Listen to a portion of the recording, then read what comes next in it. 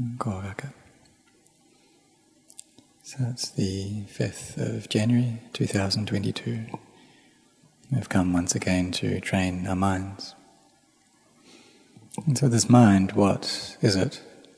What's it like? And the original mind, the one of brightness, clarity, purity, what's that like? And why is it that we're not able to control these hearts of ours right now? Well, this mind, it's a knowing element, an element which receives and knows these sense impressions. So these are Ramana sense impressions. They are forms or sights and sounds, odors, taste, tactile sensations. And then there's also the thoughts, the proliferation, the memories and perceptions which appear within the heart. So if our hearts have wisdom, then they'll also have knowledge. And when they come into contact with these sense impressions, they'll be able to let them go. They won't be caught into liking or disliking towards them. And so the mind in this state is a bright mind. But the reason that we need to train our minds in the way that we do is because when they receive these sense impressions, then they chase after them, and they chase after all of them, and they become involved in them, they attach to them. If there's knowledge in the mind, then it'll be able to separate out from these sense impressions, seeing that the mind is one thing, the sense impressions are something else. If we train them so that they have peace, they'll be able to see this and understand this. If there's stillness and emptiness in the heart, then the mind will settle down into peace. But these days, minds of people don't have so much energy. There isn't much power to them. When a sense impression appears within them, and then the mind just runs after all of them, and that's all it does, is just chase after them, and there's no stillness there within the mind. And when that's the case, then we just never see this heart, this original mind, that's pure and clear and bright. This mind of purity, clarity. It's there and it's correct that that's how the mind is, but we don't see it being that way.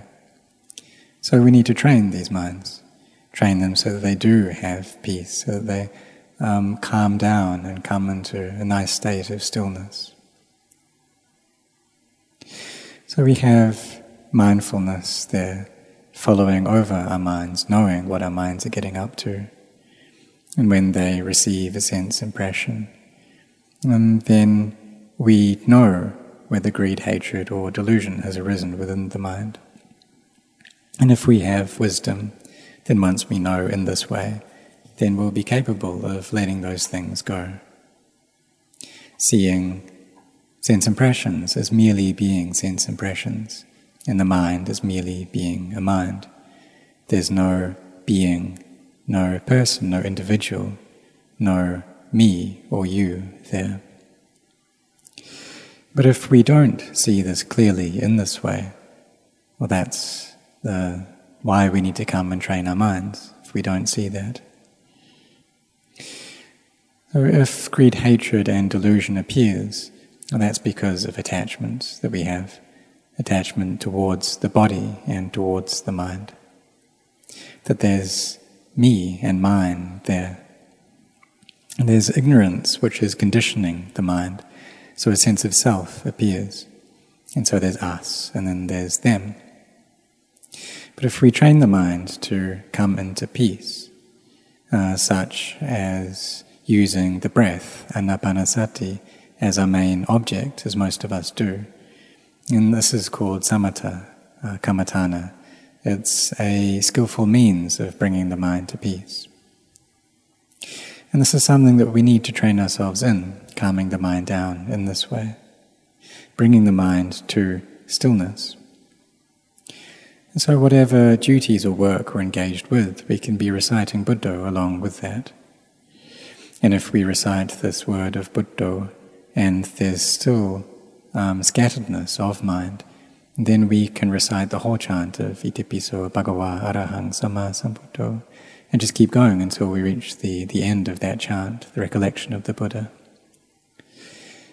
And so we can carry on doing this. And as the mind becomes more quiet, then we can reduce that chant until we're left with just that one word of Buddha. If the mind isn't proliferating, then we just keep that. Just stay with Buddha as the object of the mind. And whether we're standing, sitting, walking, lying down, then we try to keep the mind with this word. Or if we're sitting here, watching the breath, then with the in-breath we can recite Buddha, and with the out-breath, Do. And then when the mind has reached a state of stillness, then we'll be able to see this breath clearly. And it's like when we breathe in, then this body kind of comes together. And then there's a short space, and then we breathe out again. And so we see how this breath and this body is something that is unstable like this. And so if we see that, then this is vipassana. Because the objects of vipassana, of insight, are that of anicca, this state of change, inconstancy, dukkha, stress, and not self. So these are the objects that give the heart wisdom. But if we don't have wisdom coming up, well, that's because of the presence of attachment, that we have this view of permanence and of constancy. A view that things are kind of solid and kind of a solid separate entity, and that they are a source of happiness, and that they really belong to us, and that they're beautiful. So if we have these kinds of views, then wisdom doesn't arise.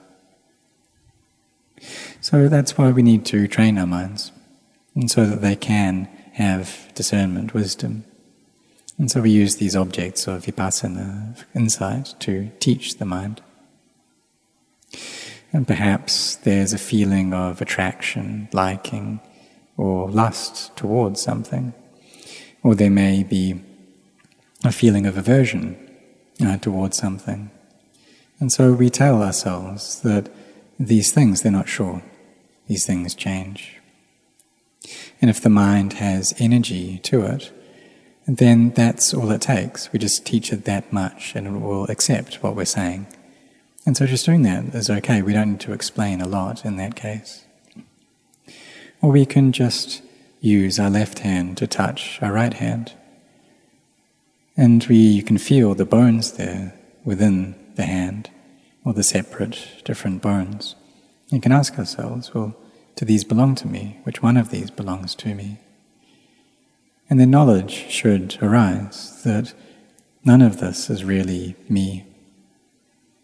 And so this is a way of using contemplation to bring about inner peace, asking ourselves, do these things change or do they stay the same? Well, they change. And so if we can really understand that, then wisdom arises. In the beginning, however, we need to really go into details to explain a lot to our minds. And just like how we explain a lot to a child, because they don't have much of an understanding about things. And so we really need to talk a lot, we need to go into detail. But if it's an adult, we don't need to explain so much. Just a little bit's enough and they'll be able to get it. But a child that doesn't have much knowledge, we have to really explain a lot. And so the mind is the same as this. If it's still in a childlike state, then we need to explain a lot to it. Really going into details, how this body is just composed of elements. It's a heap of earth, water, fire, and air. It's a heap of something that is unstable, that changes. Asking our minds, you've seen people get born, right? Or what about people who have gotten ill and sick and old? What about people who have died? You've seen that as well, haven't you? And so is this something that is stable? Is this something that changes? And perhaps we have known people from a very young age, but as we grow old together, then and our age increases, and then the body also gets older. And so then we see how people go through illness, and perhaps some of them have died already. Then we can contemplate how, well, this is just the way that things are. Our lives, they don't last long. They're not something that's reliable or stable. And then we bring this back to ourselves, reflecting that I need to be like this as well. We see someone who's old, and then we reflect, I too need to get old. We see someone ill, and reflect that I will also become ill. And then we see someone who has died, and then we bring that within ourselves, that I too must die. And so we can count that if we live to the age of 80, well, how old are we now? And how many years do we have left then? And with each day and night that passes, then our life passes as well by one day. And then soon 1 week goes, a month, a year. And so from the 5th of January 2021, it's already been a year. And time passes very quickly in this way. So these sankharas, these conditions, they're steadily creeping towards old age, sickness and death. Every moment, they're moving in that direction. And if we contemplate like this, then wisdom can arise. And if we see that clearly, then we see the body as just being a body. Perhaps initially that we see all things in the world in this way as being just that. The things that before we had given great value to, perhaps gems, gold, diamonds, and precious things, all the things in this world. But when the mind becomes calm and still, and then we understand the nature of these things, and see how all of these things are just conventions. And then we see liberation through understanding how all of the things in this world are just conventional, that they don't really have a name, they don't really belong to anyone. And so our bodies have never told us that I belong to you or I belong to anyone. None of the 32 parts of these bodies have ever claimed to be under the ownership of anyone.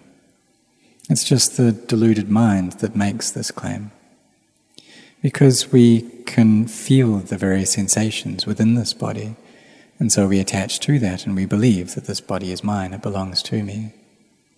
And then all of the things outside of this body are them, are other, and they're not me. And so there's this me and you that comes up. But when the mind is able to separate out from these things, then it will see and understand that it's just elements following the course of nature. And really, these bodies are the residents of sickness and bacteria. And then when the body dies, we need to quickly get rid of them, quickly burn them. Because if we don't do that, then the illnesses and the bacteria within this body can spread about. So there's a lot of bacteria that live within the body. And if we weigh those bacteria, then they add up to many kilograms. So we should contemplate like this, taking the mind to investigate the body, and so that it can see it for what it is. So we teach our minds in this way. And if our minds don't believe what we're trying to tell it, then we need to teach it a lot. But we also need to teach in a way that brings about peace. And if we're instructing the mind, but it just becomes more stirred up, more aggravated, then we come back to samadhi practice. We return to that. And then when we can establish a firm state of samadhi, then we will be able to see clearly. The mind comes together. Really see how these sankharas, these conditions, are scary things. And just like this body, and because the body, it will have to get sick, and oftentimes the pain is torturous, right until the point of death. So then we can ask ourselves, well, do we really want to delight in these conditioned bodies? They're things that are constantly arising and ceasing, and they're not attractive either. And so we can view the whole world as just being something that arises and ceases. You see how old age and sickness is constantly aggravating the world. But whatever the case, whatever happens, everyone, or the people in this world, need to be separated from the world. And so we see people get born. And if we contemplate, we see that at the moment the population of the world is about 7 billion. And in no long time, all of those people will be dead. But the reason that we're not able to see that is because there's a constant stream of new births. And so there's this constant kind of repopulation of the planet. But in not a long time, all of the older generation will be gone, and no one will be left. And not only that, but no one's able to take anything with them from this world either. So we should contemplate like this until we see this clearly, how sankharas really are fearful and how there's no self within them. And if we perceive that, then we'll get the feeling that we don't want anything from this world. All that we desire is the Dhamma that can take us to leave the world. And so we see the old age and sickness and death that gives pain to the humans, but that's just suffering on the level of a human. But in the realms lower than that, an animal, in the animal realm, for example, the suffering is much greater. There's always the sense of fear, always being alert to dangers. And if animals are lucky, then they are able to be close to humans who can look after them, give them food, give them shelter. And this is an animal that has a lot of merit. So we should train our minds to come into samadhi. And when they do, then we'll get a knowledge within the heart. And then the mind becomes bright and clear, and it grows in its clarity. And then we'll be able to see just what this original mind of purity and clarity is like.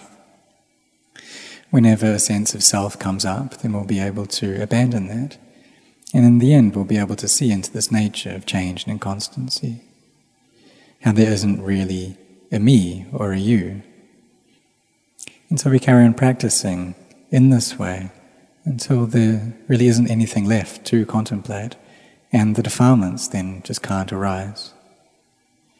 And in this level, then there's Mahasati, this great mindfulness, and Mahapanya, great wisdom. But for us, we need to endure. We need to forbear. We need to put in our efforts and persist. And in order to pass beyond this world, the loka, until we get lokuttara, past the world, abiding above the world, abiding above both happiness and sorrow, abiding above goodness and badness, abiding above cause and effect. Because if there's still cause and effect, then there's still a self there. So we need to apply ourselves to this, training the heart. And we shouldn't give up, we should forbear. And for myself, I've trained like this already. I've passed through these things already. I've had so many doubts in my mind. And when I was staying with Venerable Ajahn Chah, and then he taught me and trained me until I didn't have any doubts left.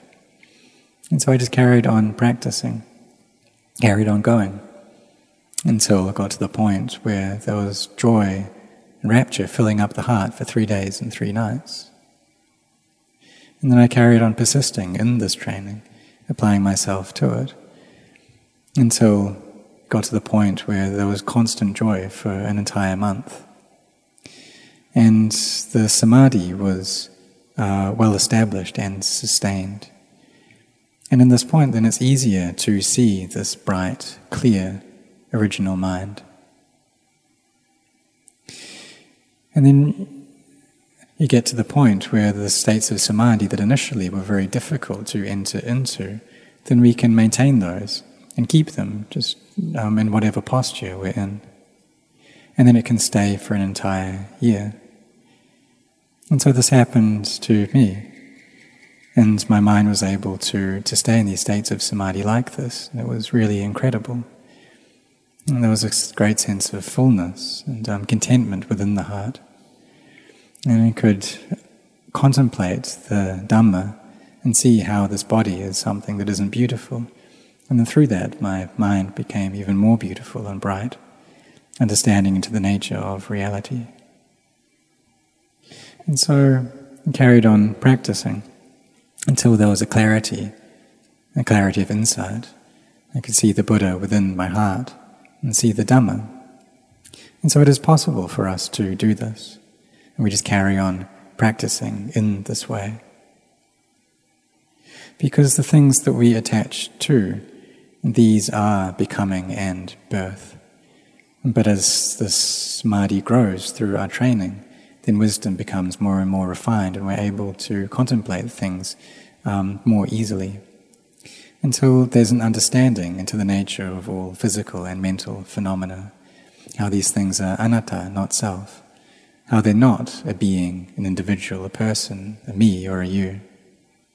And so I could contemplate in this way, until I got to the point where the mind entered into a pure emptiness. And so at this point, becoming and birth become shorter and shorter. They get less and less, until in the end, you're able to entirely destroy them, becoming and birth. So may you set your hearts in this way, practicing, cultivating your minds like this.